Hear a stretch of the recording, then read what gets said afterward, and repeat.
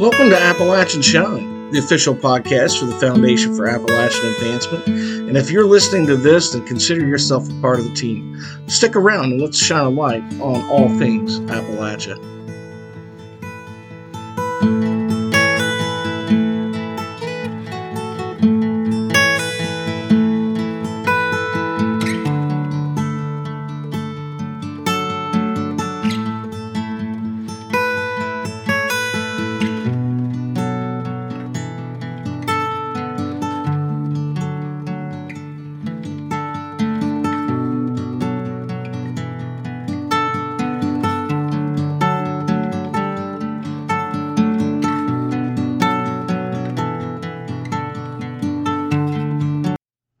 Welcome to another episode of Appalachian Shine, and happy Thanksgiving to anyone who's listening. Today's actually Wednesday the 23rd. Tomorrow's the big day. So here in central Appalachia, I expect the roads to be busy. People driving back and forth to family members' houses to enjoy Thanksgiving, turkey, ham, stuffing, sweet potatoes. I don't know about you, but I plan on putting on an eating display of serious power on Thursday. And I'm looking forward to it, actually. Thanksgiving is actually one of my favorite time of years. It's probably my favorite holiday overall, just because of the meaning of it, to be thankful and appreciative and grateful for the things we have here in our lives, regardless of the times we live in, the things that are going on in the region, the country, the world. With no matter what our finances, no matter what our location here in Appalachia, we can all be very thankful and grateful for the things we do have and for each other. So as we go into the holidays, would love to hear from some of you that are listening. What are some of the things that you're going to be thankful for tomorrow as you sit around with family and friends and enjoy the meal? And what is your favorite part about the Thanksgiving meal? You know, some people really love the cranberry sauce. Never had a thing for it. Gotta be honest. But the one thing from Thanksgiving, other than mac and cheese, that I could literally eat every day, all year long, is the stuffing. That stuff is absolutely delicious. I love it. No matter who makes it, whether it's my sister or my mother, whoever makes it, it's amazing. Anyway, I can just eat that all day, every day, and it doesn't get old. And for some reason, neither do sweet potatoes. But I digress. Happy Thanksgiving, everybody. I hope everybody has a great holiday weekend, relaxing, and don't get too carried away with Black Friday out shopping. And another thing I want to just kind of remind everybody, usually I've been guilty of doing my shopping a lot on Amazon. And we have our Amazon Smile page set up so that if you do shop on Amazon, you can use that as a donation. You know, part of that will be donated to the Foundation for Appalachian Advancement. But there's a very important thing we all need to, I think, focus on more is shopping local. People locally appreciate the business a whole heck of a lot more than Amazon. But even though I know some of those are small businesses on Amazon that sell, but yeah, it's important to support our local folks, especially our artists this time of year. Painters, writers, books make great Christmas gifts. So do paintings. So does local, CDs from local musicians. So consider all that as we go into the holidays.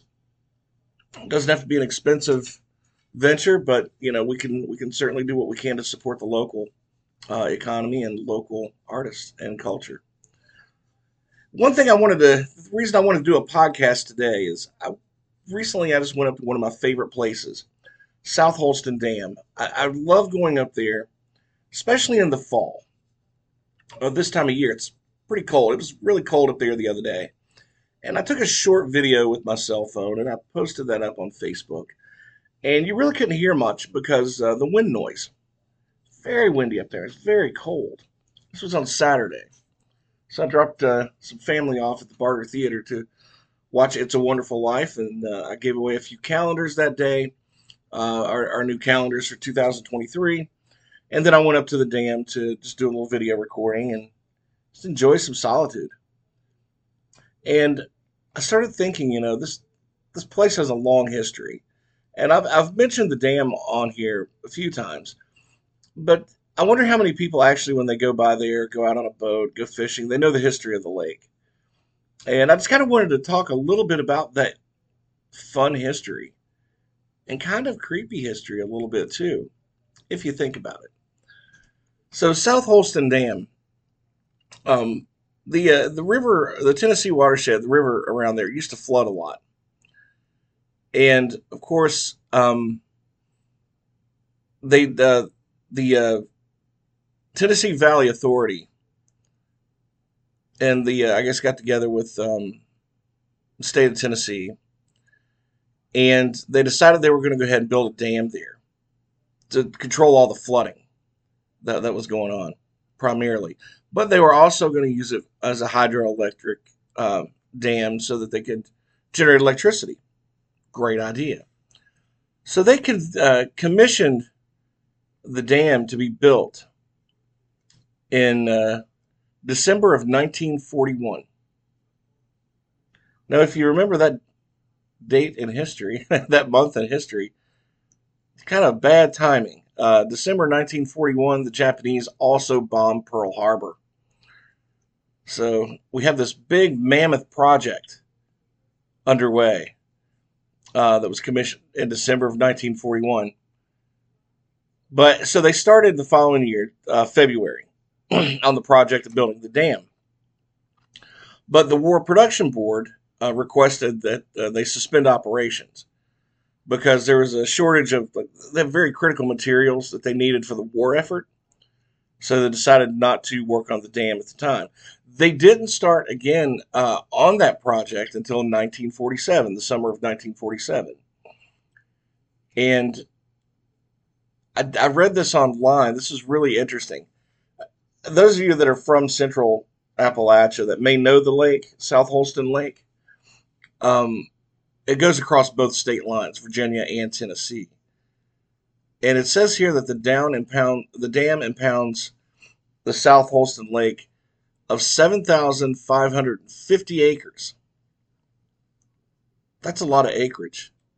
That is a big. It's over 24 miles, I guess, of dam of shoreline, not shoreline, but just dam. So anyway, for those who don't know where the dam is at, where South Holston Lake is at, the dam is actually located on the Tennessee side, just above the South Fork of Holston River, probably about 50 miles above that. So it's actually on the back road going into Bristol Motor Speedway.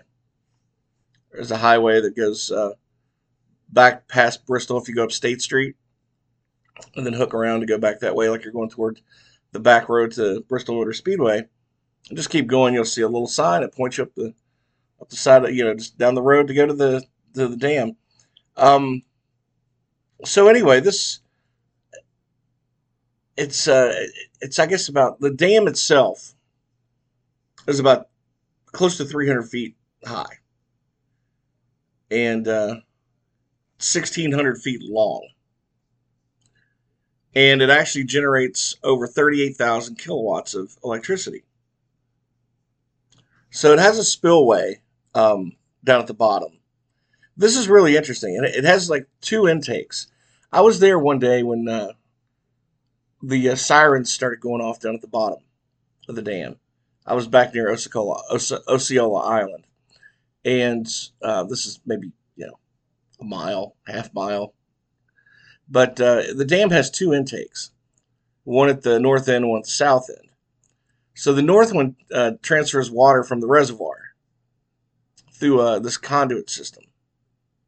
All right, so here's the interesting thing: they had to put this, construct this so that it didn't damage any of the ecosystem, because when they released the water from the lake into the river below through the dam, it's the water from the bottom of the lake, which is the least oxygenated and incredibly cold.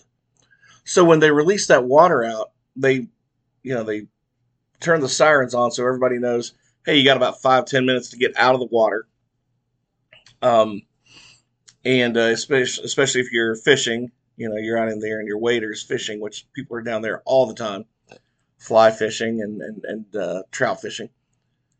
So anyway, I noticed when they released that, there's this heavy fog that comes off the river where that cold water mixed with the warm, and it's so cool to see.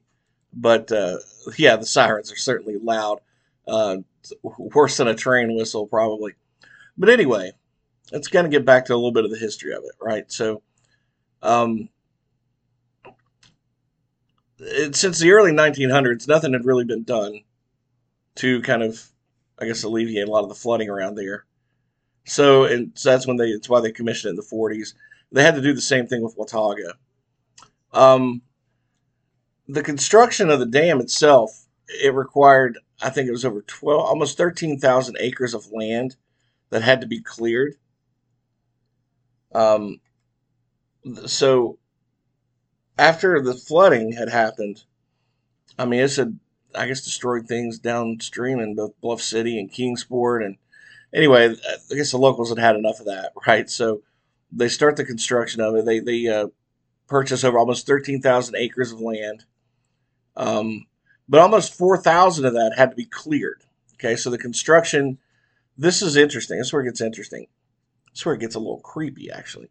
The construction moved 340 families out of the valley there, where the dam is, um, where the lake is now. It also had to relocate. It says 559 graves. Also, if think about this: if you're out there fishing in the reservoir, just think about all the houses that were flooded that were down there. Um, Also, there was about 30 and a half miles of road that had to be relocated. I guess so. Imagine just fishing over. It's like you're fishing or boating or swimming, skiing over a town below you, 300 feet below you. Anyway, like I said, in October 1942, the War Production Board ordered a halt to the South Holston and the Watauga project, um, because they weren't vital to the war effort and attention needed to be spent elsewhere. So TVA, they spent a few weeks securing the sites, and they stalled it until the end of the war. And they picked up work again in the summer of 1947, and that's when Watauga actually was close to completion at that point.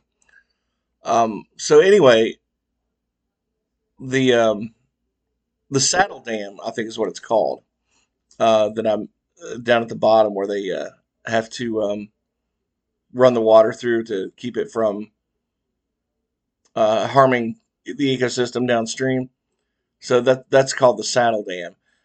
Anyway, think about this. I think this is kind of interesting because they had to relocate 559 graves.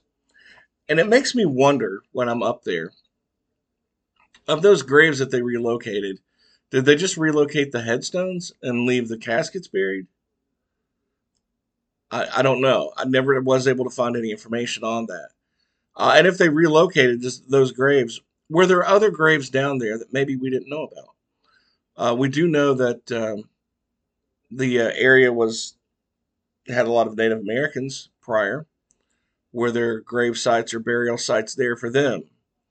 Because it would have been near, the rivers, so there would have been a lot of Native activity. Were there other families down there that had private cemeteries for their families, private burial plots that maybe did not go noticed?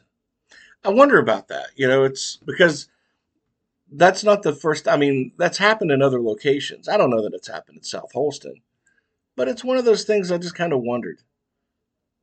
So there's always so many questions when it comes to history. The what ifs, and was everything recorded properly or done properly? And if so, how would we know? Were people hurt during the project? How many lost their lives? You think about that when they were building skyscrapers in New York City. How many people lost their lives to that? Or the Hoover Dam. That was an infamous location for people losing their lives building that one. But anyway, we have beautiful South Holston Lake that people enjoy all summer and spring long and into the fall. And we have so many gorgeous lakes around here in Central Appalachia that hopefully some people are renting some cabins around the lakes this holiday season and enjoying Thanksgiving and Christmas there too. But anyway, I thought that was really interesting that they commissioned the dam right at the attack of Pearl Harbor and all the history and effort it took to bring that project to fruition that all of us use today just for our summer entertainment and enjoyment. Anyway, do you have any local history that you find fascinating, that you have questions about? Feel free and share it with us. I'd love to hear it. Thanks again, everybody, for tuning into this episode of Appalachian Shine. Again, happy Thanksgiving to everyone. Have a safe and happy weekend, and we will see you on down the road.